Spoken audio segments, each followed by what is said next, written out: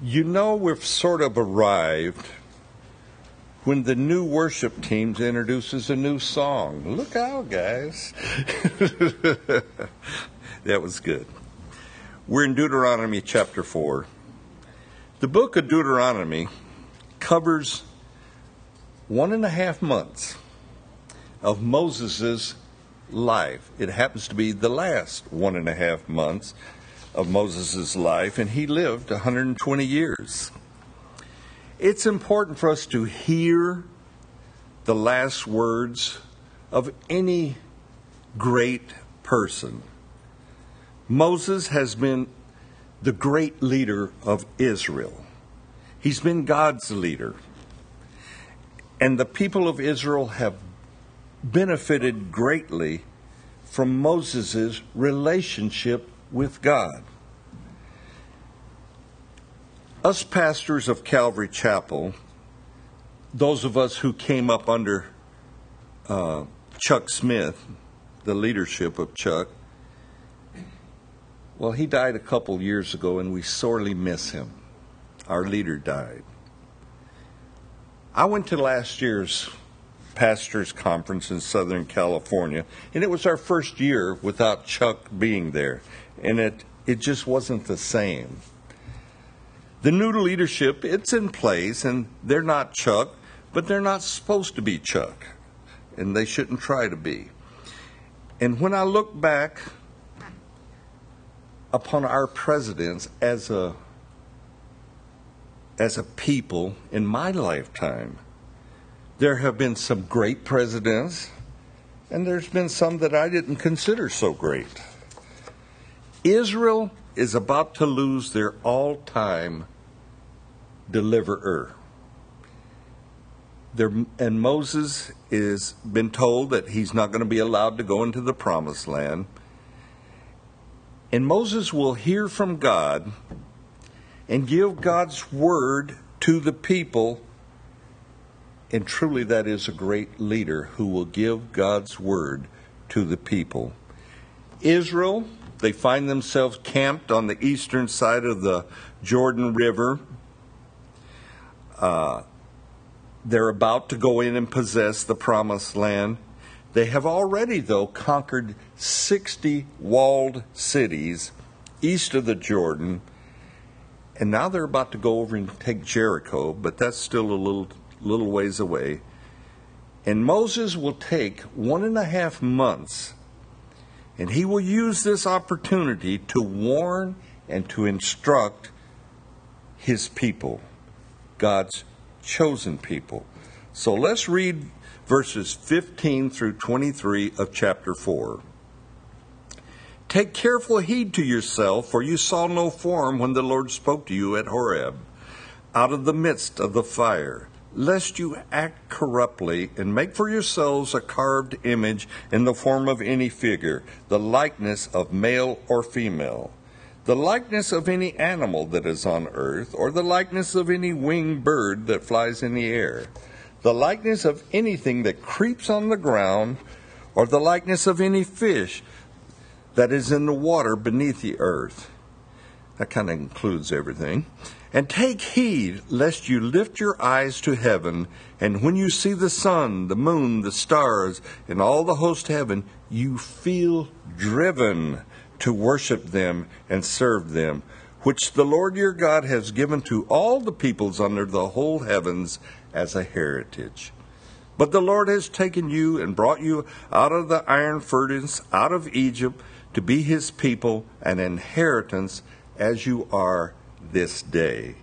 Furthermore, the Lord was angry with me for your sakes, and swore that I would not cross over the Jordan, and I would not enter the good land which the Lord your God is giving you as an inheritance.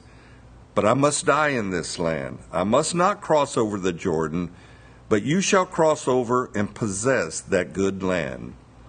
Take heed to yourself, lest you forget the covenant of the Lord your God, which he made with you, and make for yourselves a carved image in the form of anything which the Lord your God has forbidden you. Verse 15, take heed, Israel. Listen carefully to what God has to say to you. Listen like you did back when God spoke to you from the midst of the fire there at Mount Sinai. For us to audibly hear God's voice, it's a rare event. And especially for an entire nation to hear the voice of God, that's especially rare. Most of us learn to hear God speak to us through circumstance. God, by His Holy Spirit, making a truth real and relevant and obvious to us. We can read a Bible passage and the words just jump off the page and almost say, hey, listen up, this is for you. And we could have even a pressing question about some issue and we can't resolve it. And then we'll read a verse in the Bible and everything becomes clear. That's the Lord speaking to us. But Moses' encounter with the burning bush was on Mount Horeb, or Mount Sinai, synonymous, where God called Moses from the bush. And this bush would not be consumed with fire. That was the spectacle of the burning bush. It would not burn up. It just remained burning. So let me read Exodus 3, 4 through 8, and this is talking a little bit about the burning bush. So when the Lord saw that he turned aside to look, God called to him from the midst of the bush and said, Moses, Moses. And he said, Here I am. And then he said, Do not draw near this place. Take your sandals off your feet, for the place where you stand is holy ground. Moreover, he said, I am the God of your father, the God of Abraham, the God of Isaac, the God of Jacob. And Moses hid his face, for he was afraid to look upon God. And the Lord said, I have surely seen the oppression of my people who are in Egypt, and have heard their cry because of their taskmasters, for I know their sorrows. So I have come down to deliver them out of the hand of the Egyptian, and to bring them up from that land to a good and large land, to a land flowing with milk and honey, to the place of the Canaanites and these bunch of otherites. No need to go through them. There's several of them that's there. Moses, at the burning bush, he is in complete awe of God. He hears God's voice and he hides his face. He's afraid to look upon this bush that will not be consumed by fire. And in verse 7, notice, God has seen, God has heard. He's heard the cry of his people, and God knows their sorrow. That's comforting for when we pray.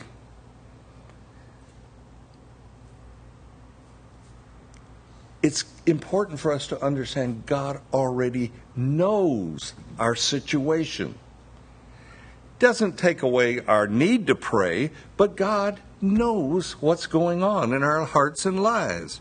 And in verse 12, God continues speaking to Israel. The mountain shall be a sign to all of Israel, and you shall serve God on this mountain. Horeb happens to be the mountain range, similar perhaps to our Rocky Mountain range, but Sinai is a particular mountain peak. Therefore, Horeb and Sinai, they're kind of interchangeable. In chapter 19, 20, and 20 of Exodus, Israel is there. They're camped out at the foot of Mount Sinai. God tells Moses, hey, set boundaries on the mountain that the people will not go near the mountain. And let me read you Exodus 19, 16 through 19. We're going to do a lot of reading this morning, so buckle up. Then it came to pass on the third day in the morning that there was thundering and lightning and a thick cloud on the mountain, and the sound of the trumpet was very loud, so that all the people who were in camp trembled. And Moses brought the people out of the camp to meet with God, and they stood at the foot of the mountain. Mount Sinai was completely in smoke because the Lord descended upon it in a fire. Its smoke ascended like the smoke of a furnace, and the whole mountain quaked greatly. And when the blast of the trumpet sounded long and became louder and louder, Moses spoke, and God answered him by voice. Notice the audible sounds that all of Israel, and there's about 2.5 million of them, are hearing coming from the mountain. There's the blast of the trumpets. And these trumpets are trumpets of God, not of man. And they're loud, and they're long, and they're growing in intensity. Plus you got fire, and you got smoke, and you got the earth trembling and quaking. Now the people have a reaction. They react with great fear. Don't hardly blame them. That would be quite the sight. So let's pick up in Exodus 20:18 through 21.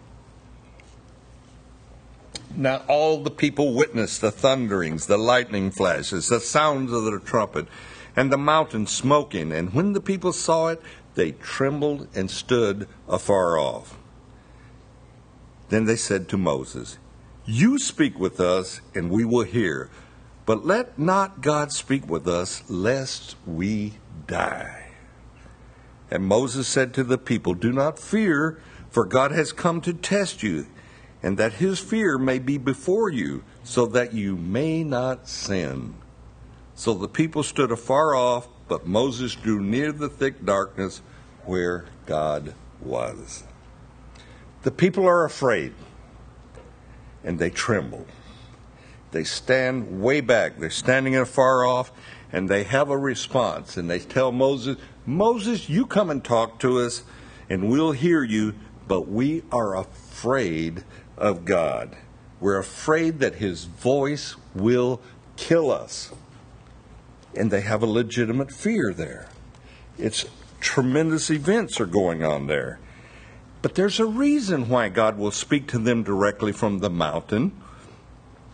God wants his people to consider, to remember the thunderings of the past, the lightning flashes, the trumpets and all that, the blaring trumpets, and plus the entire mountain seems like it's on fire because all this smoke is coming up. God wants Israel to remember how afraid they were when he came and spoke to them. How they trembled with fear. And he's wanting all of that to sink down into their hearts for one reason. And we're told that reason. So that you may not sin. Sin is not out to give us a bad day. It's not out to put you on a guilt trip, even though it might do that. When God knew Cain was about to murder Abel, he said to him, "Sin lies at your door, Cain, and its desire is for you, to own you, to control you."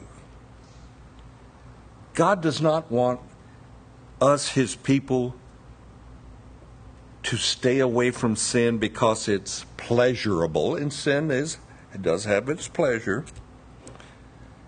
God does not want us, his people, to be owned or controlled by sin. God is our God, and he doesn't want us, his people, controlled by sinful behavior. Sin is about domination. Either evil behavior or evil thoughts. When I lived in California, I knew a young man who was locked up in minimum security facility there in California, and he was locked up for drunk driving. And I went to visit him, and he told me, "My only problem is drinking." In his mind, if he could control drinking, there would be no problems in his life. Now, not being one to hold my tongue, I told him, "You don't have a drinking problem." And he kind of looked at me in a quizzical way. I said, "You got a sin problem. If you were to stop drinking right now and never drink again, there would be another sin waiting to jump into your life and control you." And that kind of startled him. But we must understand, God loves us too much to allow sin to own us. He doesn't want us to be controlled by sin. So what does God do to Israel? He scares the entire nation, frightens them. There at Mount Sinai, with the sole purpose that they refrain from sin. So we see that sin is not a character flaw. God actually forbids sin for our own protection. Consider the price that Jesus had to pay to forgive us of our sins. It begins to give us light as how sin is so important to God in a bad way. Jesus was required to go to the cross by his own Father, God the Father, for the forgiveness of our sins. He went there by the will of God for our forgiveness. That happens to be the greatest act of love ever shown to mankind. So we have to understand the cost of forgiveness for our sins. So that brings up a question. What is God doing in your life and in my life to keep us from sin today?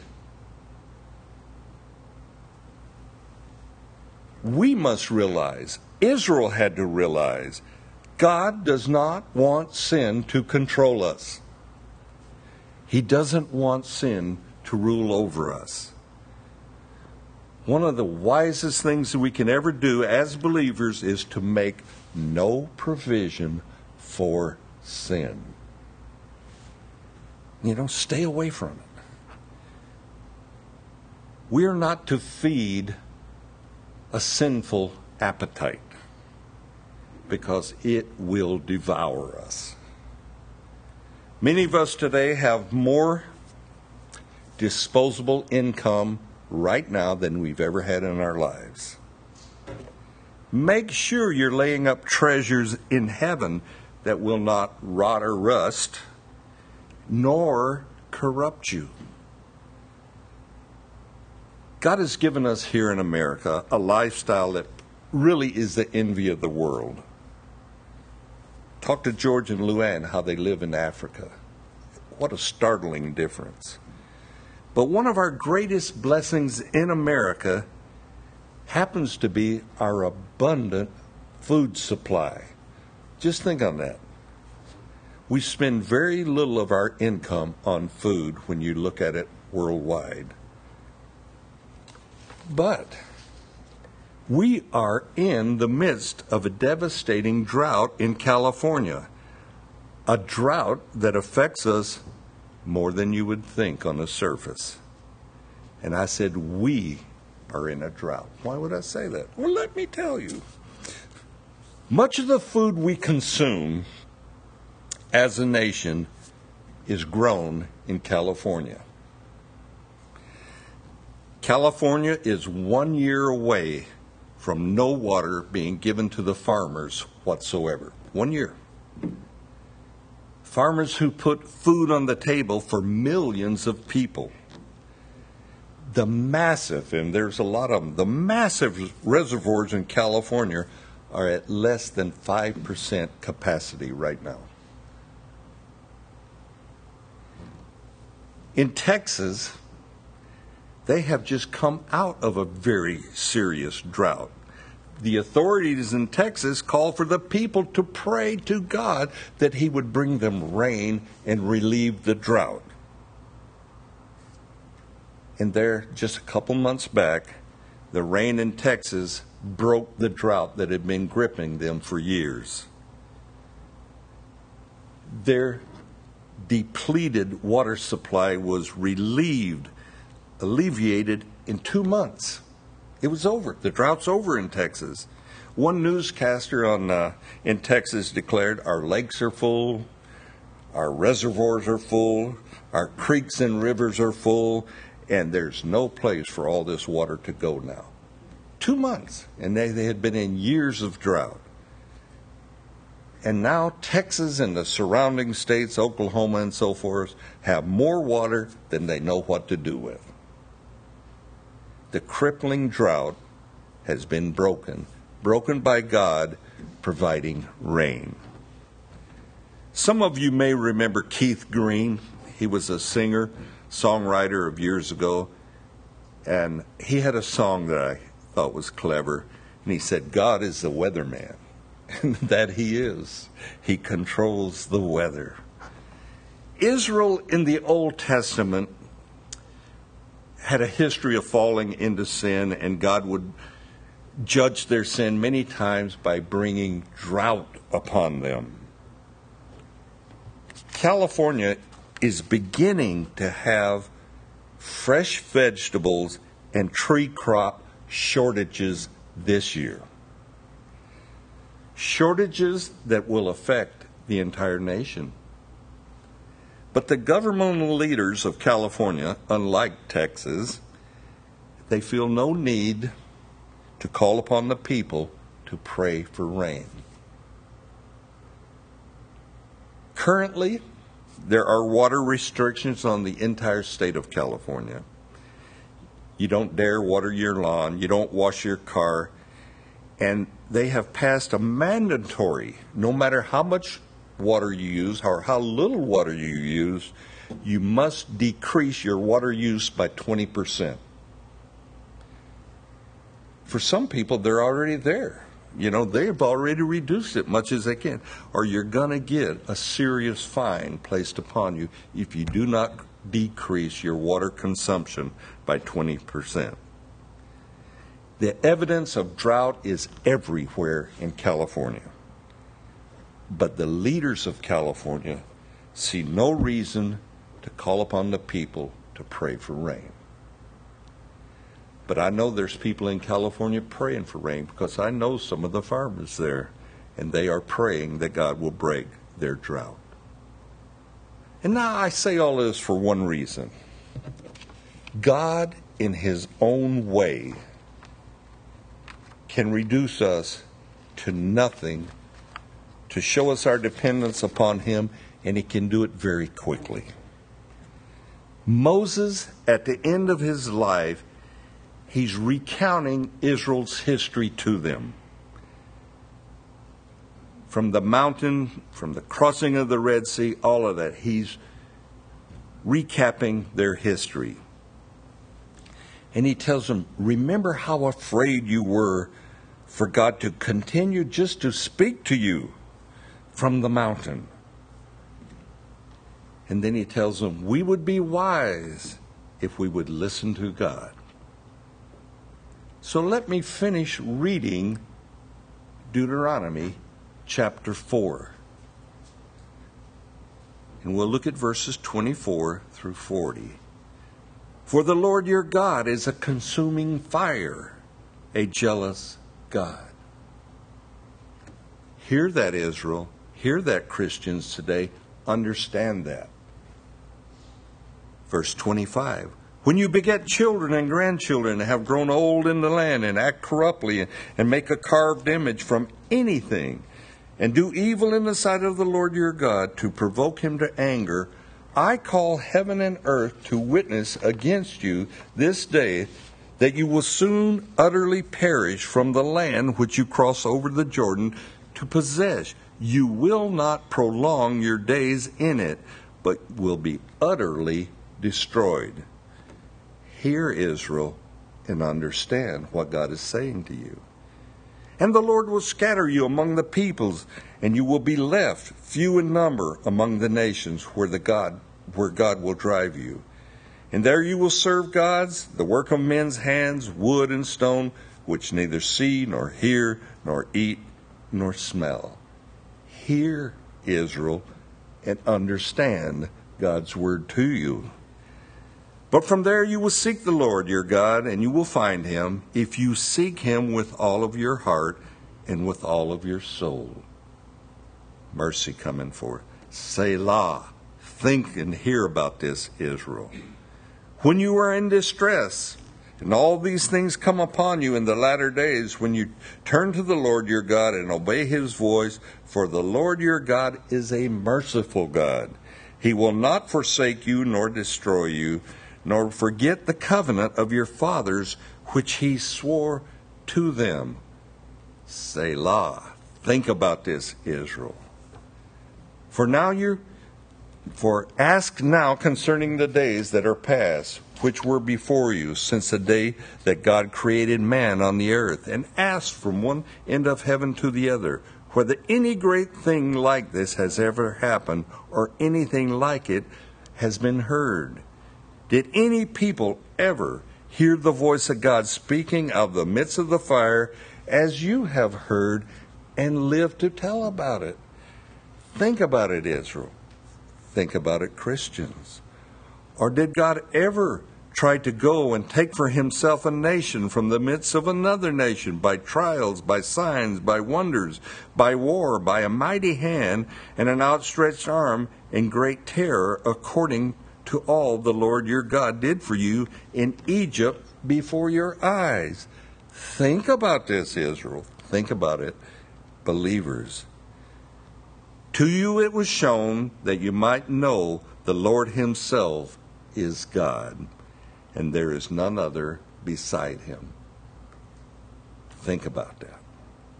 Out of heaven he let you hear his voice, that he might instruct you. On earth he showed you his great fire and his great words out of the midst of the fire. Hear, Israel, hear, believers. And because he loved your fathers, therefore he chose their descendants after them. And he brought you out of Egypt with his presence and his mighty power, driving out from before you nations greater and mightier than you, to bring you in, to give you their land as an inheritance, as it is this day. Consider this, Israel.